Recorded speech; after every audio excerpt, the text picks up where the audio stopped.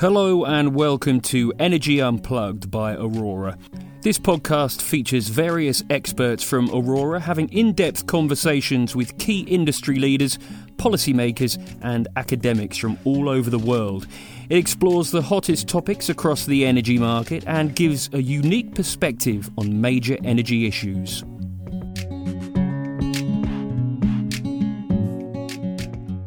Welcome to Energy Unplugged. I'm Dan Monzani, Managing Director for UK and Ireland at Aurora. Today on the podcast, we're stepping back to look at the energy system as a whole and how it needs to transform in order to be ready for net zero. It's obviously a massive issue in the UK with only 12 years to go until the electricity system needs to be net zero and the date by which all new cars will be electric. But it's a debate in many forms which Aurora analyses in most, if not all, of the markets in which we operate globally. My guest today is ideally placed to discuss this. Jonathan Brearley is the Chief Executive of Ofgem, the independent gas and electricity regulator in Great Britain. He's been CEO there since February 2020, just before the pandemic and all the subsequent market turbulence.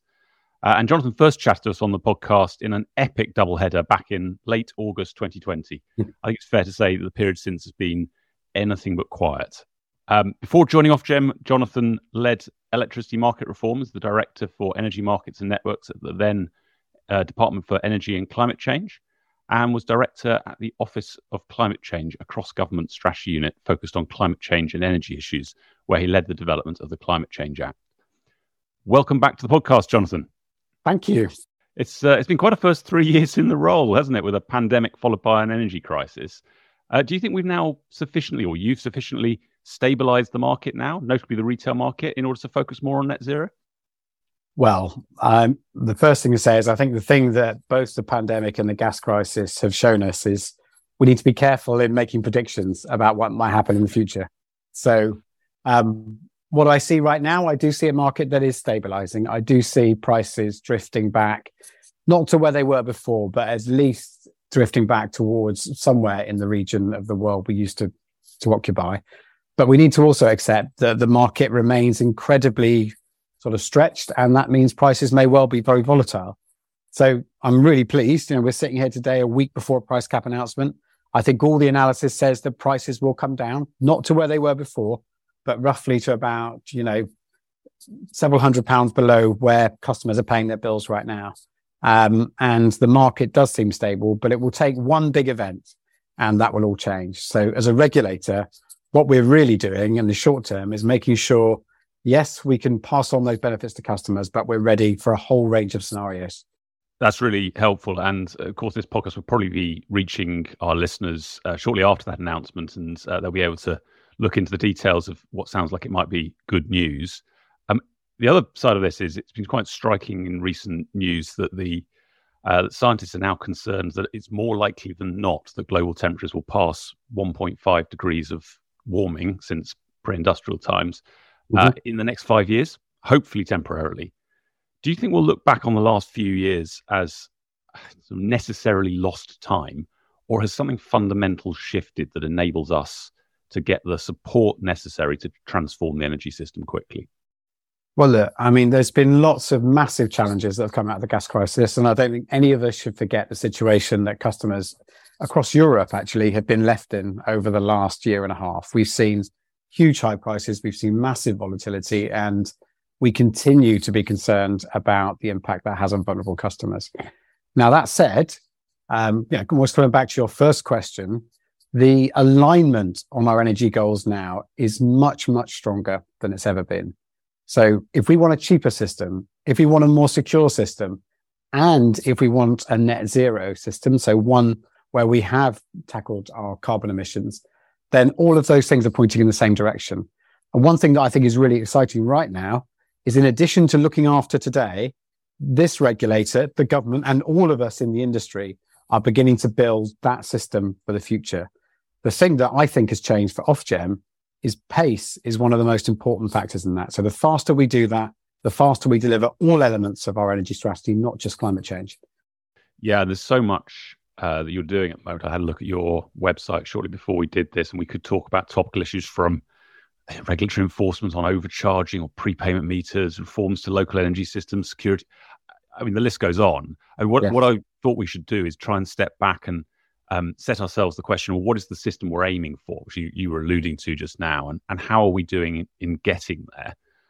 I thought the most sensible place might actually start with the institutional framework itself, of which you're clearly part. The government published a strategy and policy statement recently, which, for the benefit of listeners, means once approved, there's a number of principles and priorities which Ofgem and indeed the system operator has to legally pay attention to, whilst still making independent decisions. Do you think that'll fundamentally change how you make decisions? Look, I think it's a really good thing. The thing we've got to acknowledge in energy is the role of government, the role of Ofgem, and indeed this new role of the system operator are highly linked. Government works hard and does the work, for example, on the contracting through CFDs for low carbon generation. Between us, we set the parameters for the capacity market. So it is more important than ever that we are all following the same kinds of principles. So I do think it will change it. And it's good to see that relationship being made more systematic and more transparent. So whereas I think a lot of these things are sort of negotiated between the three institutions, I think increasingly we'll have to make sure that we understand where each organisation is coming from, respect each of our different roles, but work in a coordinated way towards the goals that we've set out. And as I say, the alignment in terms of destination, I think, has never been stronger.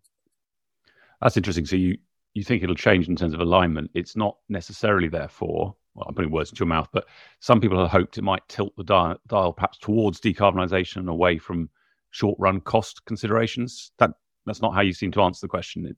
Is it more about aligning with others? Well, I suppose that there's two things here. And I think we should chuck in the debate we're having around the net zero duty and whether Ofgem should have a specific duty focused on the UK's goals on climate change. And the board have been through this in a lot of detail, and we spent a lot of time sort of pushing ourselves to come up with a clear interpretation of our duties today. And we have said for a number of years now that we consider delivering on the climate change goals as part of our statutory goal already. But what I do think both the strategy and policy statement and the net zero duty will give us a formal and clear mandate to do so. So whereas, in honesty, a future board could change their mind, they could interpret things differently. I think both of these things allow us to be anchored in the same direction and the right direction as government and the system operator. What has also changed, though, which I think is a massive change for Ofgem, which I alluded to before, is the need to do all of this at pace. So whereas I think if you go back, say, 5 years, and having been in the networks part of the organisation, you'd be very focused on the details of cost. You'd be doing your job rightly to make sure you got value for money for customers. And you'd be very careful about new infrastructure. What you've seen over the last 6 months and a year with Ofgem is we are approving a huge amount of new investment because we appreciate getting the infrastructure built is a thing that really will save customers money and indeed increase our security of supply. So I think it will give us an edge. I think it will help us make that journey, but I think that's a journey we're already on.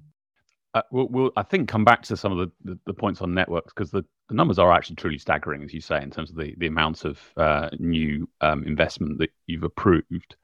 I just want to sort of continue a little bit on this institutional theme here, because another duty you've picked up is a duty to promote growth. Is that something that's going to change things? Does that mean you are obliged to spend in particular ways or worry about particular people's costs? How does that factor into how you run an energy system? Well, look, that is something the government's consulting on, and we're beginning to have the conversation about what that might be, how it might be shaped, and what it might mean for our role, and whether it is appropriate for regulators to have a duty on economic growth. My perspective is fairly simple. We need to recognise what the energy system does for a country. It is there to make sure all of us have access to supply and that is secure and that is low cost. But it does play a part in the economic evolution of the country that we're in. So if you want to build a factory, you have to be able to connect well to the system that provides your energy. If you want to grow your manufacturing or other facilities, you've also got to have access to something that allows you to compete with other countries. So I think there is a genuine discussion, which we are very open to, with government and with all stakeholders about how we shape that. What we've got to take care of, though, is if you load too many duties on an organisation, it becomes hard to fulfil any of them. So I think there is a genuine question for all of us to shape the right thing. But equally, I think Ofgem recognises we are part of an ecosystem that is part of the economic growth of this country, and we should play that role. The other thing, you as an institution, you as an individual, being very keen on over the last few years is supporting the consultation and then the decision on a future system operator, one that's independent of National Grid and able to take on new roles. So that's a really big change that's coming in the institutional architecture. Why is it you think that's so important to delivering net zero? Well, the funny thing is, we made this proposal early in 2020, pretty much when I first became CEO, and we made a set of quite theoretical arguments about why this was needed. And the main reason is if you are making this change at this pace, you need a strategic brain to lay out the system that you're moving to. The energy system is not like it was 20 years ago. It's not a static system where the regulator is trying very hard to make sure that anyone who runs a network runs it cheaply. It's a system that is transforming. And if you don't have a part of the system that is driving change and driving progress, and shaping that progress, then I think customers are left at risk, and probably we won't make that change that we hope for. And what we've seen as we begin to evolve to this new institution is the system operator is already playing that role. So I mentioned that we approved 20 odd billion pounds of transmission investment last year, and that was done in a matter of months. Now, I can honestly say, if we had the old system, that would have taken years to approve that much infrastructure at that pace. And the reason we were able to do it is because we already had the system operator lay out nationally what was needed to connect offshore wind. And Ofgem's role then becomes one that is actually much more akin to the heart of what we do. It's much more about making sure that's built at a fair cost, making sure that's built reasonably, and making sure that customers get value for money. So what we are hoping for from the system operator is that over time, they will expand on that. They will take a much more holistic view across transport, across heating, across what we already use for electricity and what we already use for heavy industry, and begin to shape the system as a whole. And out of that, clearly a lot will still be left to the market, but we'll be able to drive the transition at, frankly, much more value for money, much more engineering coherence, and much, much higher pace. And that sounds like you're quite open to the role of Ofgem changing, perhaps shrinking in some areas, perhaps growing in others. Yeah, I've been sort of very open that as the role of the system operator expands, perhaps Ofgem's role in networks and infrastructure should shrink back somewhat. So, and I think it already is. As I say, we would have had years of discussion of the economic case to build a transmission line before we even got to allocating the money for it. I think where we will shrink back is to, a role that is much more akin to the heart of what we do, which is about making sure there's value for money from the system as a whole. So I would like to see a well-resourced, powerful system operator driving change and progress. And I'm very happy for that to mean we see some control of some of the things that we do.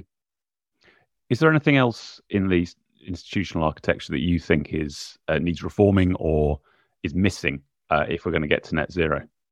So I think in terms of the market in institutions and, the way the market operates, I think having the regulator, having a well-resourced system operator, and defining more clearly the roles between us is probably our principal task.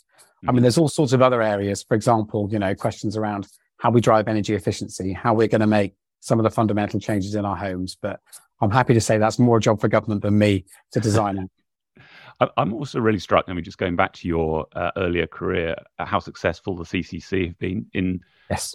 One of the ways in which I think they've been successful is actually the legislation requires them to publish a plan and the government to look at it and consider whether that's the plan they want, or if not, come up with another one. Is that something you think could have some benefit in terms of the more technical side of planning the electricity system, something that perhaps the FSO or another body could do in order to keep that sort of that integration between the different bodies that you've talked about so eloquently?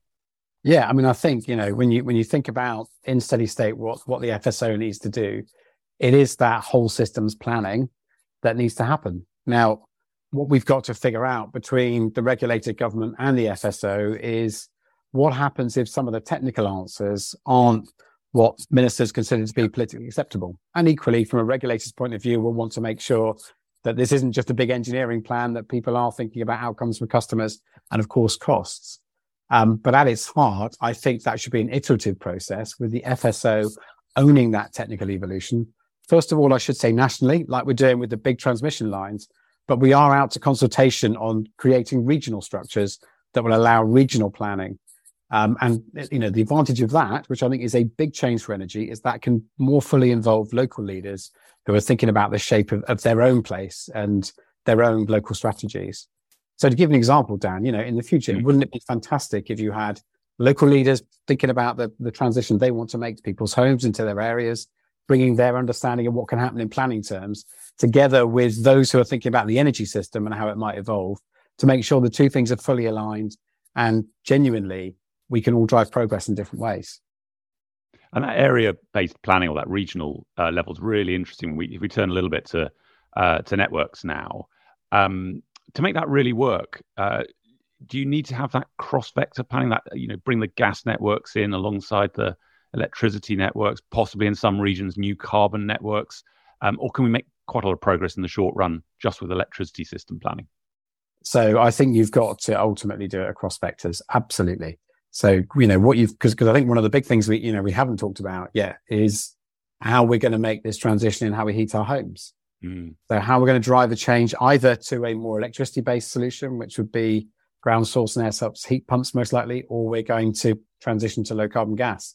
Now, I genuinely think there is a huge role for local areas to shape that. We may well have different solutions in different regions.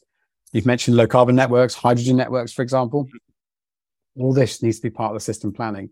And I think as we make this change, where economic incentives for the network companies themselves may not be well aligned with what a local area needs, it is important that someone's owning that. And that's again why I think over time the system operator can play a more fundamental role in shaping and driving this, not only at the national level, but also at the regional level. And if they can design a system so they are genuinely involving local leaders, I think this will enrich all of our roles in this process. Is that a role then for the national system operator, possibly putting common digital frameworks in place, or is it a role for what we see today as DNOs? So I think a lot of what we're doing right now needs to be driven by the DNOs. They need to be digitalizing their systems. The first part of getting the right data to manage this system more efficiently is putting the measurement in place to make sure you understand what's going on. And I think that is something that these price controls and the DNOs, till 2028 really need to deliver. But what you need, particularly if you are going to run a system where companies can grow comfortably nationally, is standardization about how that's done. Standardization about how the data applies, and equally how you trade in that kind of environment. So alongside this kind of local planning role, we are thinking about, it may be the system operator, maybe someone else, how you make sure you have consistent standards, but the driving of it and the implementation of it right now will be done by the local networks. Okay, let's pivot back up to sort of transmission level, or possibly taking it all in the round again. We talked a bit about the sheer volume of decisions, investment decisions that you've made, and how important the FSO, or the emerging FSO, was in driving that. I mean, how confident do you feel that that's going to get delivered now? I think the numbers are something like a tripling or a quadrupling of just transmission system build over the next 10 years or so. What else needs to happen to get to that system, I suppose, is the right way to frame it. Well, I had a wonderful presentation from my team about 6 months ago when we were looking at the emerging plans, and we just looked back at history, and we looked back at, when in our history have we ever built transmission lines as quickly as the plan that we have today. And the truth is, the only real comparison is between the 1920s and sort of 1940s and 50s. And again, a very different system, but that was driven by strategic planning and someone laying out what the country needs and then building it at pace. Now, first step will be to evolve what we have to have that plan. That's really important, but we talked about that. Secondly, the economic regulation of it. So the allowing of the money, of the making sure the money is spent well, does need to be done at pace. So our aim, roughly, is to make sure that we are not a blocker to this process. So when a transmission company is plotting out what it needs to do, how it sort of designs a system, gets planning permission, put shovels in the ground, and actually builds stuff, that obviously takes time. The economic regulation should fit around that to make sure that our decisions can keep up with the pace, the maximum pace for the projects that are being implemented. I think the third aspect, and perhaps the aspect that we are all concerned about, is the planning regime. So, once you've designed what you've got to make sure that there is a way in which you can have the right conversation with local communities to make sure that you shape it at pace in a way that meets their needs, but also meets the needs of the national energy system. Now, I know that's something that government are working on, for example, through the national planning statements, but something that I think is critical.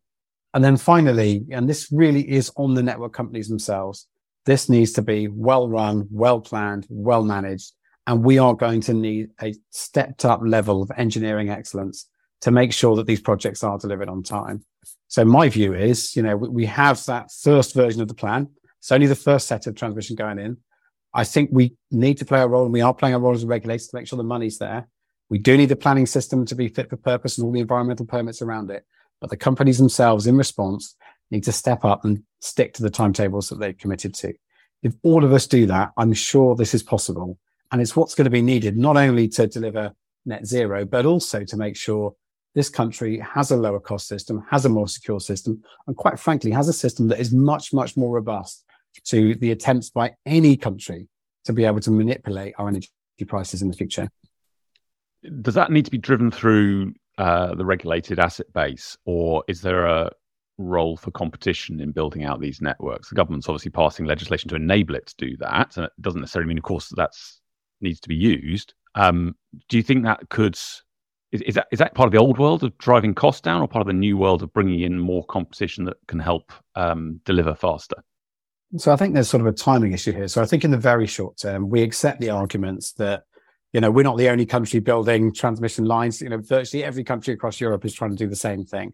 So the supply chain, the people that are providing this equipment, is also very tight and is also under high demand. So in the short term, we accept the argument that by approving a program for the existing monopoly companies is the most effective way to make sure we drive pace, and indeed we drive value for money.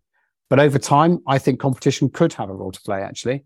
And the reason for that is, not just about cost, it's also about pace and ability to deliver. So we are very open to and excited about the idea that over time, we may get others into this market, and we may spread the load. There is a huge amount to be done. So having different players doing that could be something that brings big benefits. But right now, this first tranche really is about those monopoly companies stepping up and delivering. Before we leave networks, I must ask you about connections. So we've spent rightly quite a bit of time talking about how much more network we need to build, but there's actually probably quite a lot of unrealized capacity in the current network. And we're seeing some really long delivery dates, well beyond the 2035 net zero deadline. What needs to change here to free up capacity on the network so that people can actually build the renewable projects, the battery projects that we need in the system? Yeah, look, I mean, there's two dimensions. This one is building the infrastructure you need, and the second is making sure people can get projects away and get them connected. We came out last week and really laid out for the system operator and the industry what we expect to happen. And indeed, Vincent and the team and the system operator have delivered a 5-point plan to try and change this. Put really simply, and Dan, you'll remember this, back in the department, we were thinking about trying to persuade people to build renewables projects. And part of that was saying to them, if you apply for a connection, you'll get a connection and it'll be there. And therefore you can tick that off the developer's worry list. And the good problem to have is we have seen a huge uplift in people trying to develop low carbon projects. And so we have 300 gigawatts, which is in many scenarios what we need in 2050, trying to connect to the system. The problem right now is the queue that has developed doesn't really sort between the projects that we think are going to deliver and the projects which might not get there. So put really simply, what we are going to need to do is to make sure that if you cannot progress your project, if you cannot get planning permission, if you cannot get the right financing, if you aren't demonstrating that you're going to need your slot, then over time, you need to leave that queue and let somebody else who is moving faster take up that space. Now, the truth is that will make a huge difference to the connections dates and the connections queues that we've seen. It's hard to predict exactly, but National Grid think it will reduce connection times by between 2 and 10 years, which will bring a lot of those post-2030 back to the right side of that line and to help us deliver those 2030 and 2035 targets. One last thing I should say on connections is, as a regulator, we're keeping this under review. We've also said that if more radical reform is needed, then we will step in and make those changes. So if we don't see the industry move quickly enough, we're going to have to do more. And that will mean, frankly, more strident conditions on developers to make sure we get the connections that we need for the projects that need them. Let's turn to markets then. So you've talked a lot about networks and actually quite a lot about how we need to get better in different meanings of the word planning the system. Do you think market reforms are still important in that framework where so much is going to be planned? The government's obviously got a big review of electricity market arrangements that includes things like locational marginal pricing, different ways of increasing merchant exposure on subsidised renewables. What's the right balance between a centrally planned system and one that allows decentralised decisions because of the market? So, in my kind of really simple sort of world, you've got planning we talked about, you've got wholesale market reform and retail market reform. And for me, they are all three big building blocks of how we get to that system that we hope to get to, where, we're driving electric cars, we're flexible in the point at which we charge them, we're using our energy in a very different way, and we're building the infrastructure we need to build to make all that happen. So I think alongside, developing the role of the system operator, yes, we do need to look at our wholesale market, and we do need to consider also how we're going to make sure the customer interface in all of this works for customers, because all of us, I think, don't need to change the service we get from our energy system, but we probably need to change very much the way we use that system to get that service. Now, coming on to wholesale markets, I think there's two dimensions that we're all thinking about. First of all is, how do you get the right incentives in the system in different locations? How do you make sure that when there's a lot of people generating the market in a particular area and you can't get that out through the transmission system or through the wires, you have an appropriate market that can make the best of that, but also a time-based system that allows us to be able to tap into the times when the wind's blowing in the middle of the night, or actually that's where we should all be in the future charging our cars, because that's when electricity is most abundant. So for me, thinking really hard, almost less, first of all, about the technicalities of what wholesale market you need, but starting from, what sort of incentives do we need and what sort of behaviors are we expecting from customers, generators, storage developers, and indeed from suppliers themselves, and then working back to the kind of market that you'd expect to deliver that. So I think it's one of the big things we'll need to focus on in the next 5 years. Let's do that then. Let's dig into the retail and the consumer end of market reform. Do you think consumers will worry about the potential to be exposed to bigger price spikes in different times when it's more expensive? Or will they welcome it as the opportunity to move their demand to other times? How do you think that balance between protection and efficiency is going to play out in the future? So look, I think one thing we all need to learn, and we've definitely learned that in the last 2 years, is that consumers are not a kind of homogenous sort of group of people who respond. So I think we need to respect the fact that there already are customers out there who are really keen to use their energy differently. There are people who are on flexible tariffs right now, and I think that's something that will grow. And we should say the flexibility service that was launched sort of last year in response to what could have been a very tight winter had take-up that I think pleasantly surprised all of us. Now, to be honest, the prices were very high relative to other things to get that behavior change, but clearly there was a lot of interest given the fact that we don't have the technology in place, and it was quite an intensive thing to reduce your demand because it was frankly switching things off. But equally, what retail regulation has shown us in the last 10 years is we need to be thoughtful about those customers that do want to be protected. And so I think there's going to be a balance to strike actually for people. I think it might depend on what type of customer you are. There are parts of electricity demand that are very easy to flex. So if you do have an electric car, it doesn't really matter when you charge it. And so therefore having a system that chooses the cheapest time of day, it sounds like a good thing, almost universally. I think where it becomes more difficult is where you have people that have energy needs that are hard to move. And we do need to think hard about how you support the most vulnerable and how you make sure that the customers aren't exploited in that process. So I think there is a really big job in the future, as well as that wholesale market, which Dan, you and I could talk for hours about the technicalities of, to a retail market that quite frankly treats customers like people and thinks about how this system is going to interact with what all of us do. But what I'm optimistic about, and this goes for every type of customer, is the conversations I have with people, particularly through the crisis, is opportunities that are there to save money, to reduce your bills, are things that people want to engage with. And what I found really interesting is actually, funnily enough, when I talk to older customers, customers who remember Economy 7, this all feels quite intuitive for them, actually. They're like, well, okay, I could do something later in the night and that would reduce my bills. So I don't think we should be complacent about that change, but I don't think we should assume that everyone's going to be against it either. Actually, some people a long time ago have been used to a system that did exactly that sort of thing, obviously in a more controlled way than perhaps we're envisaging in the future. Is there a role for a social tariff in this? So we've been sort of quite clear that a social tariff is something we would like to explore with government.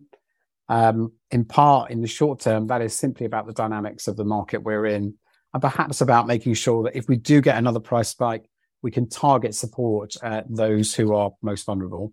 I mean, the energy price guarantee was something Ofgem supported. It's something that, in fact, that we are a big part of implementing, but it covered all of us.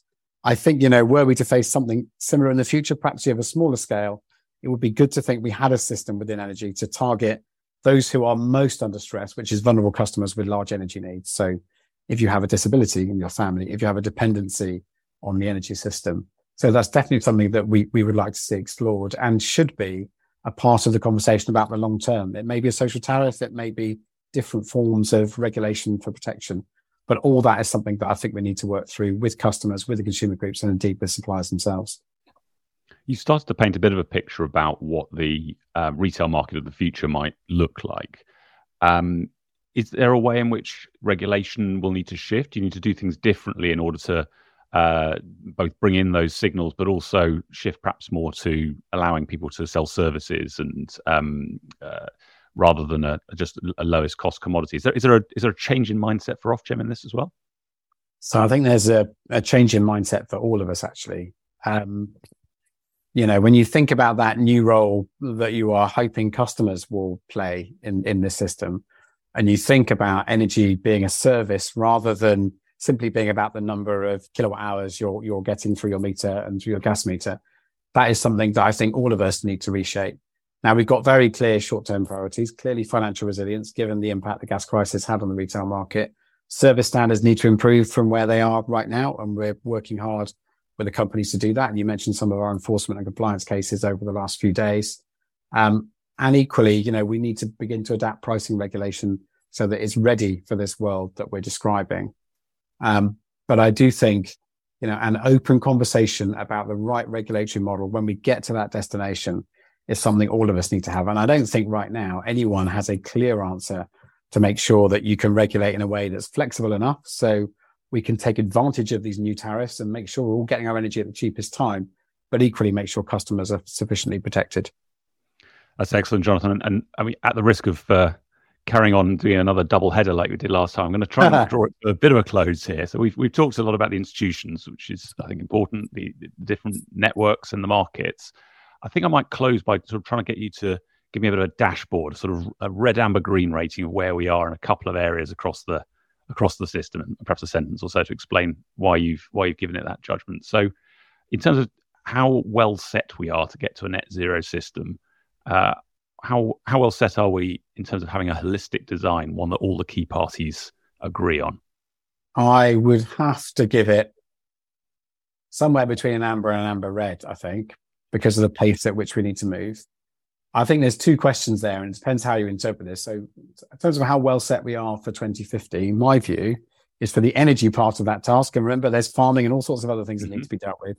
But for the energy part of that, I think we're pretty well set, actually. I think the transition that the UK is pushing and the targets that the government have laid out for getting to 2035 puts us in quite a strong position to make that ultimate transition.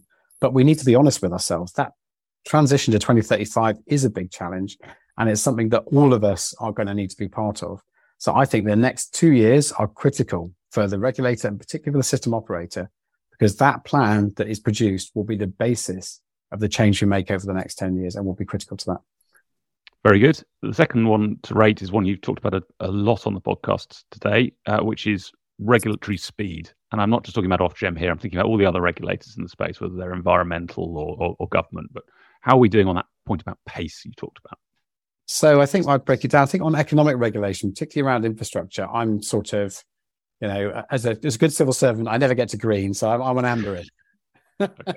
So I think we've got to accept there's still a challenge. You've got to accept that Ofgem and other institutions need to work hard to deliver at pace. And frankly, we are dependent on the companies, because a lot of this is about the quality of the work that the companies do to make sure we feel sufficiently comfortable on behalf of customers to unlock billions and billions of pounds. I think across the wider system, as I've said, we need to evolve planning. We need to involve environmental consent. And I think we need to appreciate that is a very hard task, because in both senses, there are some massive objectives there that you're making trade-offs around. And how people feel about their local area is a really, really strong part of quality of life.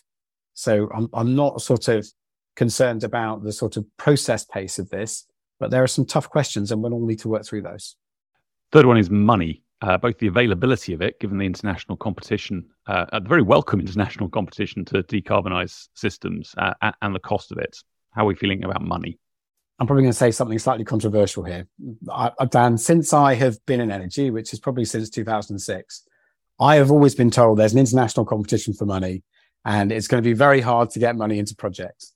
And in fact, as I ran EMR, I was told that, the market was incredibly confusing and it was really hard to get money into projects. And throughout that time, almost at the same time, money was going into all the different systems we put in place. I think my view is really simple. There is absolutely more international competition now. The IRA program in the US is definitely something that all investors are talking about.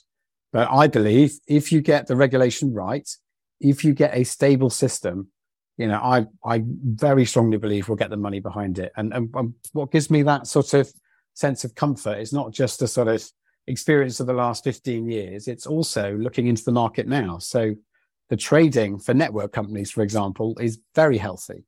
And that suggests there's a way to go before we need to worry too much about that. I'm not being complacent about it, but I do think the job here is to get the regime right, and I'm sure the money will flow. Jonathan, that sounded dangerously like a green. Well, I think that's a kind of amberish lime green. That's as far as you can ever go. Okay, final one. Consumer acceptance. Both of the sort of the current system and the things that are happening now, but also the things that we need to do in order to get to net zero. So I think genuinely, I would put that, but again, between amber and amber red, I think we need to appreciate consumers have been through an incredibly hard time in the last 2 years. You cannot sort of experience an increase in your bills of sort of 300% in some cases, going from £1,000 to £2,500 on average, is something that is not going to be met with a huge amount of consumer distress and ultimately understandable distrust as a result of that. Equally, the concepts that we're talking about are very familiar to those who are sort of in the energy field. We've been talking about some of these things for a very long time, but they are very new. I mean, if I can just give a personal example, we have just got a second-hand electric car, and that change for us was a very new thing, and we are probably amongst the sort of group of early adopters you'd imagine we'd be. To go through that change and to have customers go through the sorts of changes they're going to need to go through, I think is going to take a lot of thought. And if I had one kind of sort of last comment about how we regulate, how we make policy, and that is to make sure we are starting with the people out there who are using the system. And that probably means sort of certainly using our economics and using the best economics we have, but not just relying on that. A lot of this is going to be about behavior change, about people accepting things might feel a bit different to the way they felt before. And my experience has been, if you're blind to that, then that's when things become very, very difficult to do. Jonathan, thank you. That's a really good point to end on. Covered an awful lot of ground there. Thank you very much for your time. It's been really good to have you back on the podcast. Thanks. Thank you. That was Dan Monzani, Aurora's Managing Director for the UK and Ireland, talking to Jonathan Brearley, Ofgem's Chief Executive Officer. Do keep an eye on our podcast feed for more in-depth conversations with senior members of the energy industry. The best way to do this is to subscribe on whatever platform you use. Thanks for listening and goodbye.